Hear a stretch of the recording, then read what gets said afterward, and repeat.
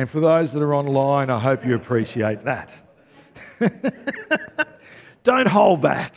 Just tell it the way it is. God does. But in heaven, he doesn't have hairy, sweaty armpits. I'm sure. No one's ever thought about that. Are there sweaty, hairy armpits in heaven? No, there's no. We got new bodies. I think it's all cool. I think we'll be Rexoned for eternity anyway. All right. Oh, gosh. Where do I want to go? What do I want to talk about today? We're in 2024. We're already in, halfway through February, aren't we? Like it's almost March. It's practically Christmas. Some of us, I've got to stand on the right side or it could be offensive. Some of us are old in the house. Some of us are old that are watching. Some of us are young in the house. Some of us are young that are watching. But I know one thing, regardless of our age or how long we've been alive, I think we'd all testify that life has good times and life has bad times. Life ebbs and flows, yeah, doesn't it? Yeah? Anyone here in any part, regardless of age, that your whole life has been absolutely outstandingly perfect? David, I love you. I know some of your story though. So, life ebbs and flows. And over the last few months, we've been looking at King Saul and particularly King David and all of that, the journey, the ups and downs that David faced. And I want to have a look at this because David's life was no different to ours. One minute it was great, the next minute it was hard. And he experienced so many highs and lows that I actually think there's a learning in it for us. You know, there's so much learning just in his life, in his story. You know, in the beginning of King David's life, it seems like it's just all perfect. You know, there he was, he's just a shepherd boy. And then he's chosen to be king. You know, like it's like a storybook, isn't it? Like it's just perfect. You know, Goliath gets in the way, but he seems to get over that and he's growing and he's flourishing and God's blessing him. And yet the obstacles to derail him keep coming. And there's one in particular that I want to focus on that I think is it's real for all of us, you know, if we're going to be totally honest and transparent. Because I hope in this place, Family Life Church, we're totally open, honest and transparent. I don't like the phrase, fake it till you make it. I don't like that. It's alive and well in a lot of churches. That, again, it's not criticism, it's commentary. I think we have a more real, you know, faith in the Lord when we're totally authentic, when we're totally open. And sometimes we can keep secrets between God, so that authenticity has to be with a brother or sister. And we've been talking about that the last couple of weeks as well. And so we're going to read that David left the place called Gath. In fact, Gath is where, or Gath, on your pronunciation, yeah? That's actually where Goliath was from, Goliath of Gath. And he leaves that place, yeah, after chapter 17 because he's killed Goliath, and he escapes to a cave called Adullam, yeah? He goes to the cave of Adullam. He's not escaping from Goliath, he's killed him. He's not escaping from the Philistines, they're afraid of him. You know, but like we talked about last week, he's actually escaping from the crazy King Saul. And so we're going to jump into 1 Samuel chapter 22. We're going to read from verse 1 for the moment. And we're just going to jump into a couple of places here or there. But verse 1 actually reads, and let me just start with, Father, bless the message. Bless us all. In Jesus' name. Amen. I figure a good prayer is a quick prayer is a good prayer because Jesus raised Lazarus with just a few words, yeah? So I figured that was a good prayer. So anyway, verse 1, David left Gath and escaped to the cave of Adullam. When his brothers and father's household heard about it, they went down to him there. Verse 2, all those who were in distress, yeah, or in debt, or discontented, gathered around him. And he became their commander, and 400 men were with him. I want to start by saying there's often a good reason for us, for you and I, to be discontent, you know. And there's a few connections I want to look at with verse 2 in and around that actually describes this gathering at the cave of Adullam. So firstly, you've got this stack of Israelites that knew that there was a godless leadership in the land. They knew that King Saul was crazy, King Saul. They knew it was now godless leadership. And we've already looked at Saul about being a terrible king and a crazy leader, but he was also walking in disobedience, yeah? He was unjustly hurting David. And it was this king that David was escaping and hiding from. A really good passage of Scripture and an easy one to remember for those that like to try to remember. I'm not very good all the time. It's easy when I've got it in front of me. But it's Proverbs 28:28. Because Proverbs 28:28 reads, when the wicked rise to power, think of King Saul. People going to hiding, think of King David. But when the wicked perish, the righteous thrive. Yeah?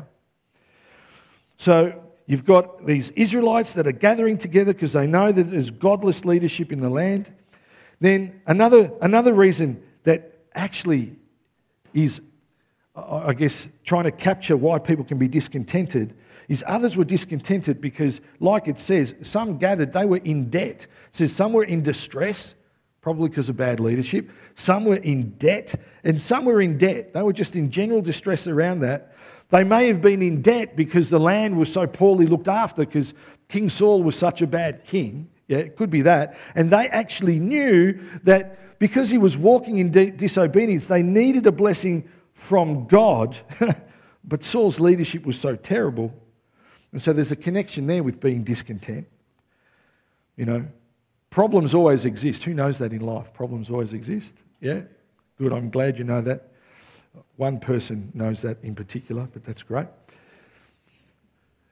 But in life, we can face good times and we can face bad times, yeah? Things are going well, praise the Lord. But you and I, as believers, we've got to be ready when things aren't going so well, when things are unhappy, when things are bad. Money troubles can make us unhappy, yeah?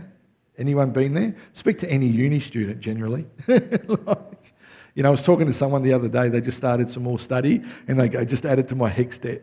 Like, oh gosh. Money troubles can make us unhappy. Actually, you can have a lot of money and still be unhappy, you know. In fact, sometimes a lot of money can be the beginning of our problems. There are moments in life of profound sadness that a lot of us here have experienced in the past, yeah? Some are going through bad health. Some are journeying through just challenging life situations. And sometimes you can just feel alone, can't you? Open, honest, transparent. Yeah? You can just feel alone. Sometimes national issues hit us. Maybe we got a crummy government. That's not a, comment. It's just part of the message, that's all. Sometimes we can have a crummy government. Maybe a celebrity pastor falls into sin, yeah? That sort of knocks us all for six when that happens. There's fighting, wars, rumours of wars. There's a loss of job. The best one yet, a friend stabs you in the back. Who loves that one? Oh, that's a joyous time. Yeah, oh, how exciting. Oh, I'm so glad you did that. I knew it was going to happen to me one day. I'm glad that it has. No, ever. Yes, there was discontent because of the leadership of Saul, but there are sometimes other reasons for discontent in their lives and in our lives just because life gives us problems. Yeah? Sometimes there are just people that are attracted to discontent. They're just always unhappy. Ever met anyone like that? Yeah, don't point to anyone, please. Some people just love to hang out in that place. They just refuse to do anything to make their life better. It's almost magnetic to them that they're unhappy. So much so they're not happy unless they're unhappy. People, look, the ones that are laughing are thinking, yeah, that's so-and-so. Unless they're unhappy. Some people just can't help themselves. The glass is always half empty rather than half full. Yeah? There's a quote, author unknown, that says, nothing in the world can trouble you as much as your own thoughts. Nothing in the world can trouble you as much as your own thoughts. Oh gosh, that's so true. It's not funny. Doesn't that just happen to just about anyone. It just seems to happen that our thoughts sometimes can ravage our minds, take over. You know how it goes. Everything's going really well, and you think to yourself, things in life are really good, but why am I feeling like this? Why aren't I embracing this time of victory? Why aren't I full of joy? Why do I feel like this? You know, sometimes even in community, a church community can sometimes even develop a history of discontent, can't it? You know, there are churches that have a split, and then they have another split, and then they have another split, one after the other, after the other, after the other. There's always this spirit of discontent. Here's a truth for us all. Any new thing that is born from discontent always leads to discontent.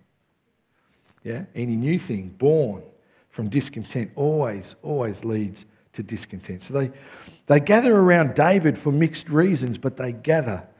And there was problems in the nations, there was problems in life, but now these people, they're about to be focused and centered around one particular problem.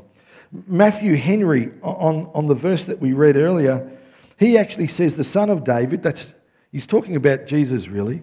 He says, the Son of David is ready to receive distressed souls that will appoint him their captain and be commanded by him. Everything we sung this morning was about making him our captain. Everything we sung this morning was about making him our focus. Everything we sung this morning was to give him control of our lives, wasn't it? No one likes to give God control, because sometimes we've got to step out of the boat in faith. And everyone goes, yeah, that's such a good word, Pastor. I thank you. Like, seriously, if you guys don't start smiling soon, I'm going to start preaching. David here, he's for those gathered men, he's the focal point of hope for everyone that was distressed and discontented. They all gathered to him. They all went to him. And I'd say to us all that you and I, with Jesus, we actually should be a focal point of hope like David for those who are discontented, for those that are distressed for whatever reason. We should be a focal point. So yes, let's gather together and let's invite people into a space that's supposed to be a safe place for people that even if they're carrying this discontent, this distress, that they'll find themselves at home here and find peace here. Amen? You know, for those that are listening at home today, not those that are unwell, because, you know, people take offence really easy this day. I have to throw in my caveat, my LMCT. You know, maybe for some it's time to get back to church. Maybe for some it's been 6 months. Maybe for some it's been 3 years. I'm just throwing it out there. Without fellowship, without using your gifts, without receiving encouragement or responding to the word or to worship. You know, maybe you're brand new into the life of the church and you've just come back into fellowship. Let me encourage you. It's a good thing for God's people to gather together. Yeah? Full stop. Nothing to do with the preaching, yeah? It's just a good thing for God's people to gather together. Even David's family, and this is the next few verses in chapter 22, 3, 4 and 5, but even David's family, they had to swallow their pride. You've got to think, he was practically disowned by them. They weren't happy with him. They actually went to the cave of hope, if you will, right? Because the family, they didn't see David's gifts. They just didn't see it in him. His older brother was so angry and hostile to him, wasn't he, when he was chosen and when he went up to where they were fighting, where Goliath was and the Philistines were? His brother despised him. His dad didn't even recognize his ability, because when they were being brought forth to the prophet, David wasn't even there because his dad didn't even consider him worthy of being there. And in that space, with that heart, they arrive in this community of grace, this gathering of people that are full of discontent, yeah? And David actually still steps forward and ministers and protects his family. In fact, he takes them all the way back to Moab so that they could be safe. just for a season, because he didn't want them to come under attack, the attack that he was under. And then he returns back to Adullam. That's a really long journey if you have a look, if you know your geography. And in fact, it's the same journey that Ruth and Naomi took. So the next chapters really is David. The next 8 chapters, in fact, is David and his band of merry men, right? And they experience problems and they have miraculous deliverances, with the hand and through the hand of God. But now they're about to face their own personal catastrophe. Yeah? And so we're jumping to chapter 20. We're going from Adullam to Ziklag. And verse 30, verse 1 reads, David and his men reached Ziklag on the 3rd day. Now the Amalekites had raided the Negev in Ziklag. They had attacked Ziklag and burned it.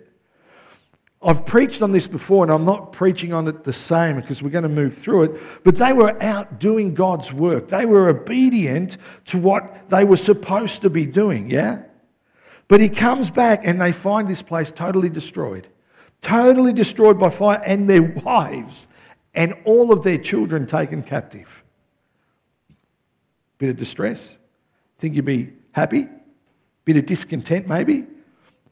Verse 2 reads, and had taken captive the women and everyone else in it, both young and old. They killed none of them, but carried them off as they went on their own way. When David and his men reached Ziklag, they found it destroyed by fire, and their wives and sons and daughters taken captive. So David and his men wept aloud until they had no strength left to weep. So David comes out of the frying pan, really, and into the fire. He escapes Saul, and the next thing, everything is taken from him by the Amalekites. Everything. Like everything that he owns. Verse 5, David's 2 wives had been captured, Ahinoam of Jezreel and Abigail, the widow of Nabal of Carmel. Verse 6, David was greatly distressed because the men were talking of stoning him. He was distressed anyway. He was already distressed. The king had been trying to kill him. And now the scripture points out that he's greatly distressed in life, just in life. Maybe it's just me. I'm going to suggest maybe it's all of us. Sometimes problems come to us, don't they? One after another, after another, after another, after another. Yeah? Ever experienced that? Of course, come on. Open, honest, transparent. Of course we have. Verse 6 reads, David was greatly distressed because the men were talking of stoning him. Each one was bitter in spirit because of his sons and daughters. But David found strength in the Lord his God. Amen for that. Then David said to Abiathar, the priest, the son of Ahimelech, bring me the ephod. Abiathar brought it to him, and David inquired of the Lord, shall I pursue this raiding party? Will I overtake them? Pursue them, he answered. You will certainly overtake them and succeed in the rescue. David and the 600 men, now the 600 men with him came to the Besor Valley, where some stayed behind. 200 of them were too exhausted to cross the valley. But David and the other 400 continue in pursuit. Long story short, they eventually catch up to the Amalekites. David attacks them. It's all good news. Verse 18 of 1 Samuel 30, David recovered everything. David recovered everything the Amalekites had taken, including his 2 wives. Nothing, no thing was missing. Nothing was missing, young or old, boy or girl, plunder or anything else that had been taken. David brought everything back. Man, how good is that? How good is that that he brought everything back? Yeah, everything that was taken. Yeah, it's almost like I will repay the years the locusts have eaten. Everything that was taken was given back. Now, these discontented men that had originally gathered to face their own life, and they're now facing their own catastrophe, they now face an exceptionally high level of discontent because all of their stuff was taken. They now get everything back and nothing at all is missing. That's awesome. That's good news, yeah? You've got to love it when Father God does that in our lives. Haven't we received our life back through our salvation? Haven't we got everything back because of Jesus? Absolutely so we have. Estranged families reunited. God is good all the time, and all the time God is good. So this, for me, is a good news message that we can actually apply to our lives. So they get everything back. But here's the question. Don't you think that this should now produce a contentment in their lives?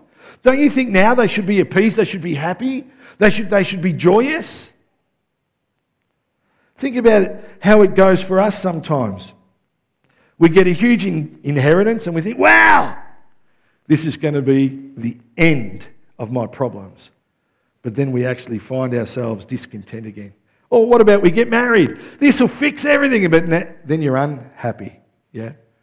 No, that's not about my relationship. I'm just in general, First 2 years are a honeymoon and the next couple you work on, don't you? Everyone, look, all the husbands, I'm not saying anything, looking down. No, it was all a breeze. Everything was perfect. Yep.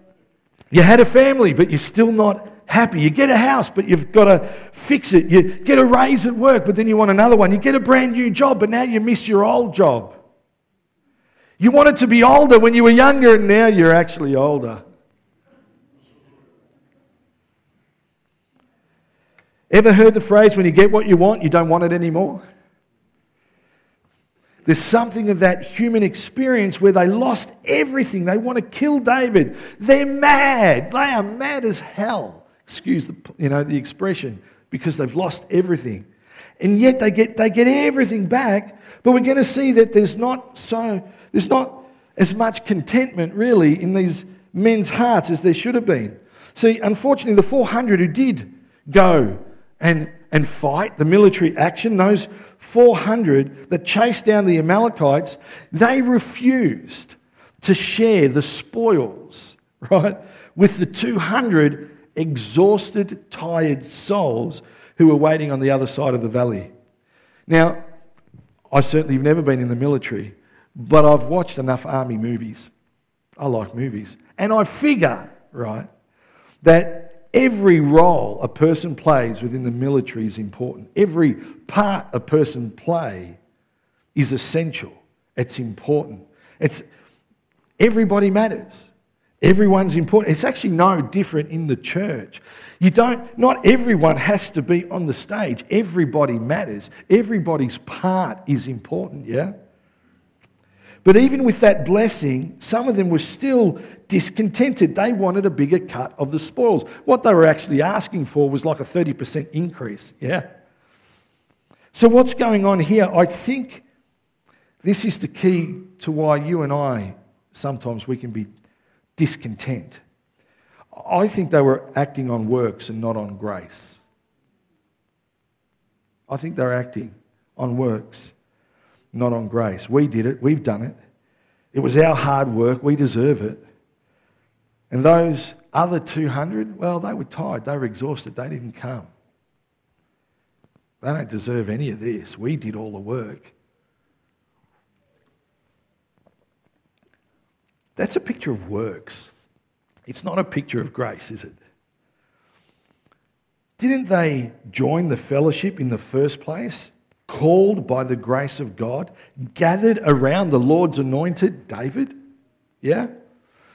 Verse 24 and 25, they start complaining about this, and they wanted to have their big cut and for the others to be cut out. But this is what David has to say, verse 24. Who will listen to what you say? The share of the man who stayed with the supplies is to be the same as that of him who went down to the battle. All will share alike.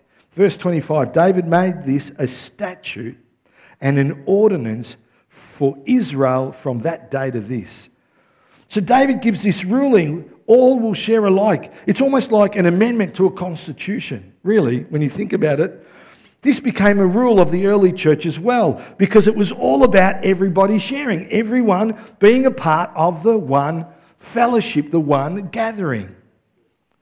You know, the Greek word, we all know the Greek word koinonia, yeah?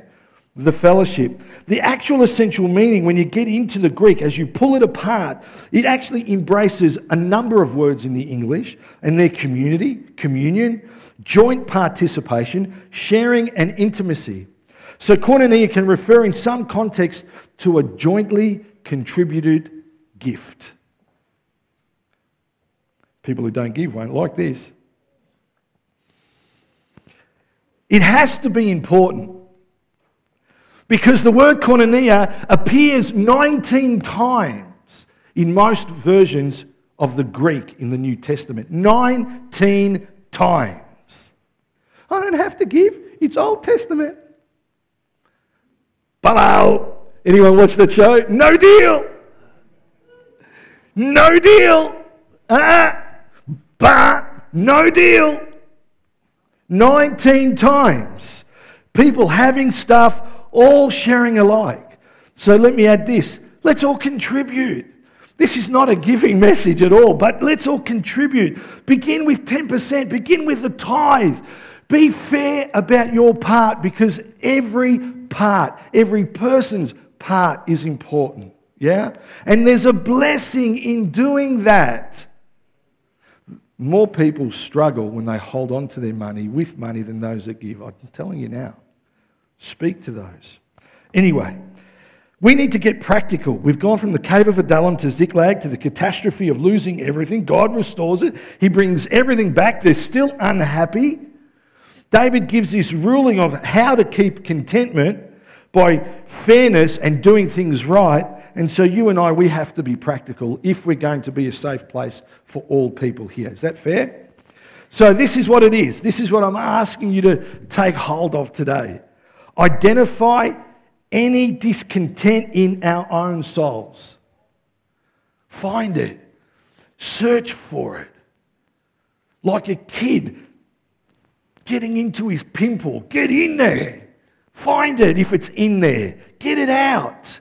Maybe it's the government. Maybe it's something specific in our lives. Or maybe you and I, one of us is just one of those people and we just naturally are drawn to a measure of unhappiness and discontent. And our own thoughts trouble and torment us along the way.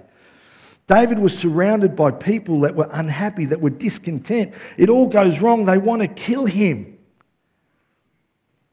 Simple question. Do you get discontented sometimes when things go wrong? Do you get discontented sometimes when things are well? Let's ask ourselves this question. Why did they actually gather together in the first place? What was the vision that they gathered around David himself, the Lord's anointed? See, David was a magnetic personality. He was one of those people you love to be around because you can see, I think you can see the key to the life of David back, all the way back in verse 6. He found his strength in God. He found his strength in God. Let there be a people of God. Let's be a people of God in our homes, in our churches, in our family groups, in our workplaces that will strengthen ourselves in the Lord. Yeah? See, in all this, David didn't carry the burden alone. And I love this. Open, honest, transparent. He didn't carry the burden alone. He was fearful. He was distressed. And what does he do? He seeks out help. He seeks help from Abiathar the priest at the beginning, doesn't he? Hey, I need help. Get me the ephod. We have to inquire of the Lord. Yeah, he seeks help. He says, look, we really need to get this right. We really need to hear from God. And he puts a process in place of seeking the Father. He gets a sense that something needs to be done. Lord, I need to hear from you on this one because I don't want to make this worse. So he seeks God with a flat-out, singular focus. Oh, that's cool.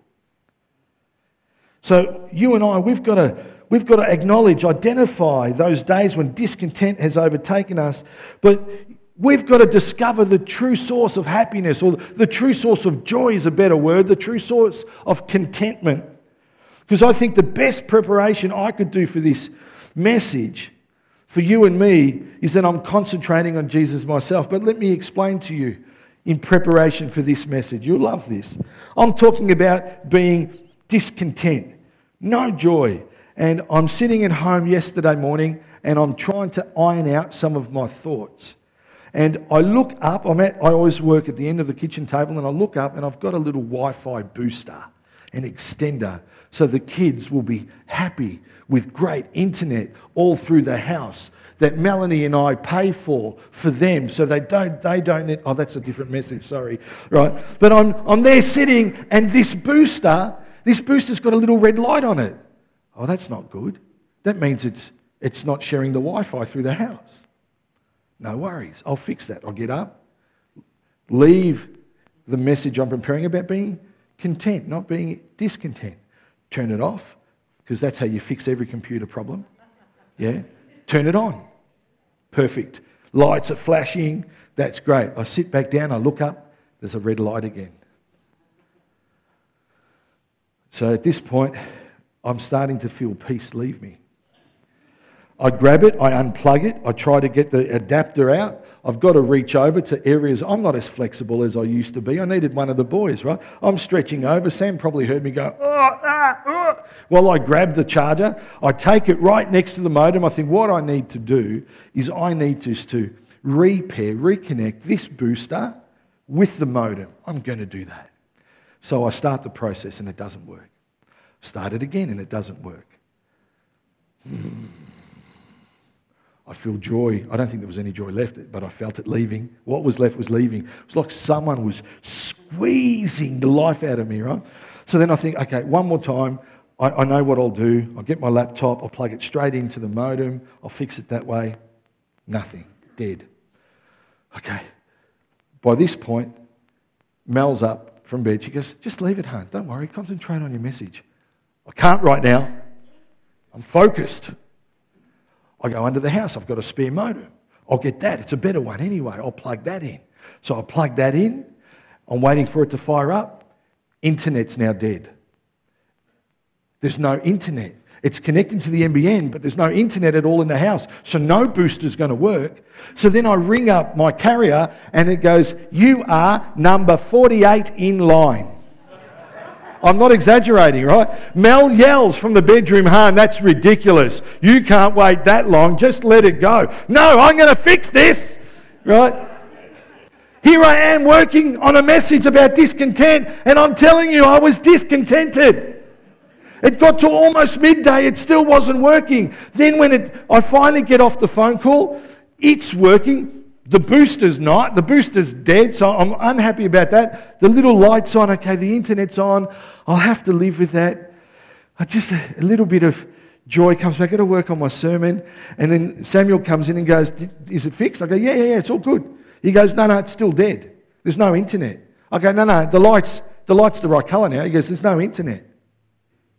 I pick up my phone. No internet. Nathan gets out of the bedroom. Why is there no internet? So at this point, I'm like,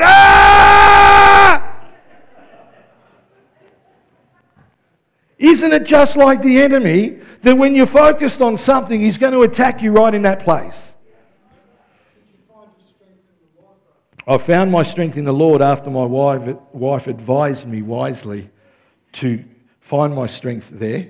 And if you ask Samuel, I walked out to do some gardening and stuff because it's my happy place, because I had to refocus. Open, honest, transparent. Yeah? I do believe that you and we can be content in Jesus in good times and in bad times. I believe that. You know, whether it's the best of times or the worst of times, we can be joyous in Jesus, because if it's only the best of times, how do we really know that we're content and it's not just because of the best of times? Yeah? It's easy to be happy when everything's easy, but when things are tough, if we can praise Father God in the middle of tough days, those discontented, joyless days, if we can find our joy in the Lord, then isn't that the greatest thing of all? Seriously, isn't that something that we can share with all of humanity, all of our community? Isn't it right then that if we can experience joy in hard times, then you and we can always be overcomers, that we will always be more than conquerors? You know, there are some things that I've been walking through this year, and some people have been walking really closely with me, and some of them have been really tough. But praise God that I can experience peace and contentment in the midst of that. It doesn't mean it's easy. It doesn't mean it's easy. You know, we could so easily fall into self-pity. And so many people do. Anyone relate to self-pity when you throw your pity party? It might only be for a fleeting moment, but it's there, just for that time. And you're feeling sorry for yourself. Instead of being able, by the grace of God, to strengthen yourself in the Lord, you're feeling sorry for yourself. I sought help from Him. I sought help from people around me. And so my joy is intact. Doesn't mean I don't have moments, because I think we all have moments. Philippians 4:12 reads, I know what it is to be in need, and I know what it is to have plenty. I have learned the secret of being content in any and every situation, whether well-fed or hungry, whether living in plenty or in want. This is a famous verse. This is such a famous verse. A context within the verse itself that's worth remembering. And the context is only emphasised and highlighted in the very next verse after verse 12. Because verse 13 of Philippians 4 reads, I can do all things through Him who gives me strength. This verse is all about being joyful in the Lord. This verse is all about contentment. That verse is not about winning a football game. That verse is not about winning at anything at all. I can do all things through Christ who strengthens me. That verse is taken so out of context. This verse, it's all about being content in all and every situation. I can do all things through Christ who strengthens me, win or lose. And you and I, we can't be afraid of people who are joyless, who are unhappy, who are discontent. We can't let them affect us. We can't let them drag us down, because sometimes we have to minister to them, don't we? So we need to recognise those that are just by nature discontented, so we know how to minister to them. Because joylessness, discontent, it's everywhere. You just look around, different walks of life that people are in. You know that in the world right now there are just some discontented people. In fact, in our world right now, there are just some discontented people. And in fact, there's always someone close to you that is joyless or discontent. And I would say now, with a smile on my face, don't look around and don't point, right? Because we all think, we all know, we can't let those people drag us down. If you don't believe, if you struggle with that, sometimes we need to jump in the car. We just need to go and set our life on a different trajectory. Can't get the word out today. Trajectory, that's better. Sometimes we just got to realign and go again, don't we? Because discontent will be everywhere. If we just look around, we'll see it. And if we're a leader, oh gosh, if you're a leader and you think that people will always like you, no deal. It's just not a reality. It's not the way it is. It wasn't true in Adullam. It wasn't true in Ziklag. It wasn't even true after they had victory and got everything back in Ziklag. There's always a mixed crowd. And if we, Family Life Church, if we're going to be a safe place for all people to be restored and then revealed for the glory of God, then let's minister to those that are joyless. Let's minister to those who are discontent. Because the truth is, open, honest and transparent, the truth is, I've been one myself. And I think I'll go as far as saying the truth is, you've probably been one yourself. People need Jesus. And if someone already knows Jesus, they still need Him. Every day, every moment. And if people don't yet know Jesus, because the right term today, you can't call people unbelievers, unsaved. You can't say that. It's not politically correct anymore. You've got to call them pre-believers. These are pre-believers. So if people are pre-believers, they need Jesus as well. Yeah, we all do. Everyone does. And here Jesus gathers. He gathered people together the same as David did in Adullam, except I guess he only had the 12. But those 12, they were a mixed bunch of young men. They were oppressed by the Romans, and they found themselves, even amongst themselves, they were joyless. Even amongst themselves, they were discontented. They were arguing who was the greatest. Even they completely missed the point. And this may sound tough, but some people can never really minister because they've never found contentment in Jesus. Yeah? If you take home something, take that home. You can't minister if you haven't found contentment in Jesus. You can't be effective in ministering to people if you don't have joy in your own life. It doesn't mean that you have to feel good every day, but we can't let those things dominate how we feel every day, yeah? So if you and I, if we lose our contentment in Jesus, our joy in Jesus, and we're trying to minister and love those that are joyless, that are discontent, we usually end up discontent ourselves. Galatians 6, 1-2, I've got to finish because I'm out of time. It reads, brothers and sisters, if someone is caught in a sin, you who live by the Spirit should restore that person gently. But watch yourselves, or you also may be tempted. Carry each other's burdens, and in this way you will fulfill the law of Christ. So yes, we can minister to a bitter soul. Let's minister to those who struggle. What am I trying to say? I'm saying don't allow a discontented person to make you discontented. Don't allow it. Let's find our joy in the Lord. So do you have joy in the Lord? Because there are a lot of things that will try to rob that from us. Let's be a cheerful people, yeah? If we're a cheerful person, we'll have real sensitivity to those in our lives that aren't feeling cheerful. Let's lift one another up, amen? And we can see this is the tendency for discontent men. These men in Adullam, in their catastrophe, even after their victory, they got everything back. And they're still joyless. They're still discontented. Because when you get what you want, you don't want it anymore. Let's not pretend that we're all sweet and lovely all the time. That's not how life is. That's not how it is. Open, honest and transparent, yeah? Sometimes I think this is a journey of the spiritual person because it's a real thing for you and I to be a part of the world around us where we can actually end up grumbling and groaning and complaining. It's a real thing. But the Lord is the one who helps us through those things, those moments. So let's lean into and trust God, amen? Why don't we all stand? Sam, can you just play the last song? Yeah, why not? I'll have the team up. I'm just going to ask you now, just to close your eyes for a moment, because I just want us to pray.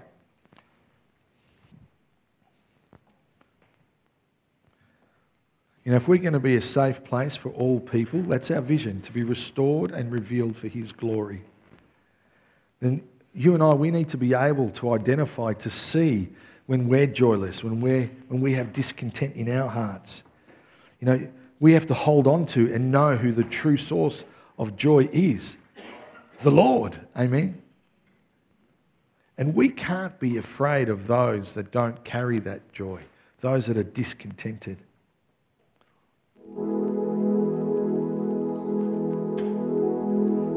So here's my prayer.